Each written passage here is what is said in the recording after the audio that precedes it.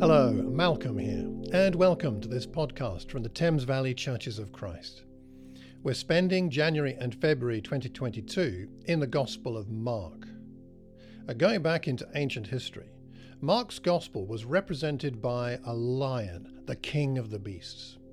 And Mark represents Jesus as a victorious yet humble king coming to establish his kingdom.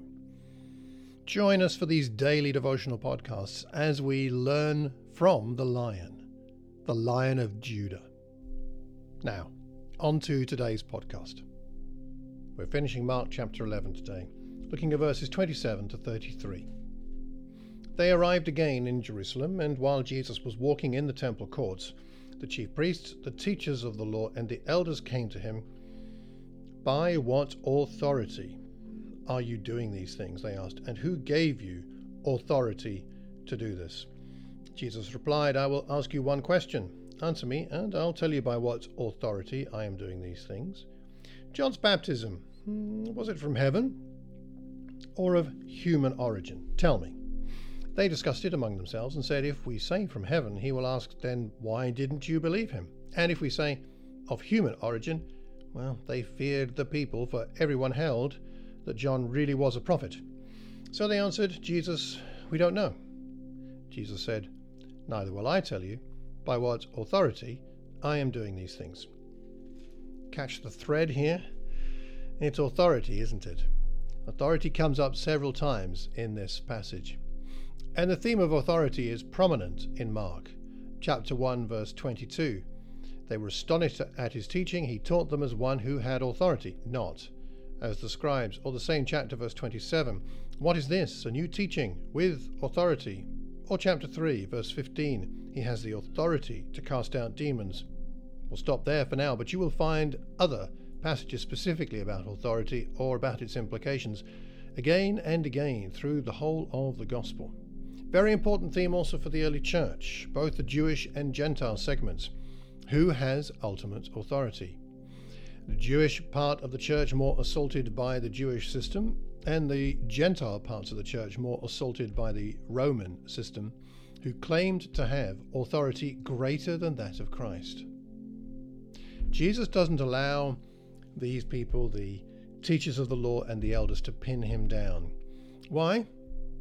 Because they are refusing to deal with the real issue themselves.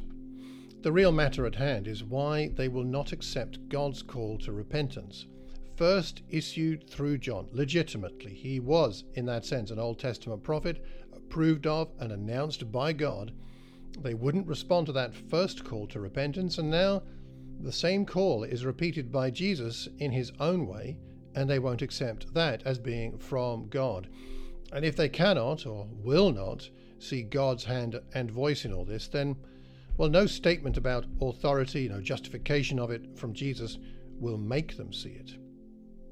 Now, this confrontation prepares the ground for the parables which are going to come in the next chapter.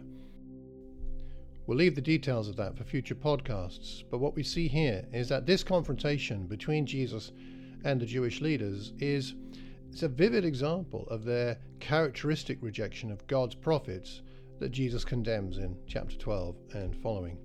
And for Mark's readers, this incident demonstrates that the reason for Jesus' rejection was a spiritual blindness, not just to Jesus, but to John and all the other servants sent by God to prepare Israel for Jesus.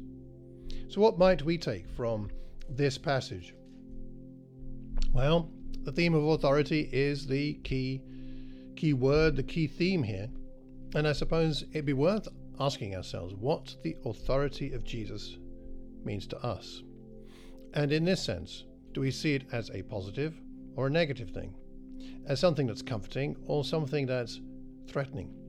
The way that authority is used, sometimes in families, sometimes in the secular societies around us, in our workplaces or politically, can lead us to fear authority.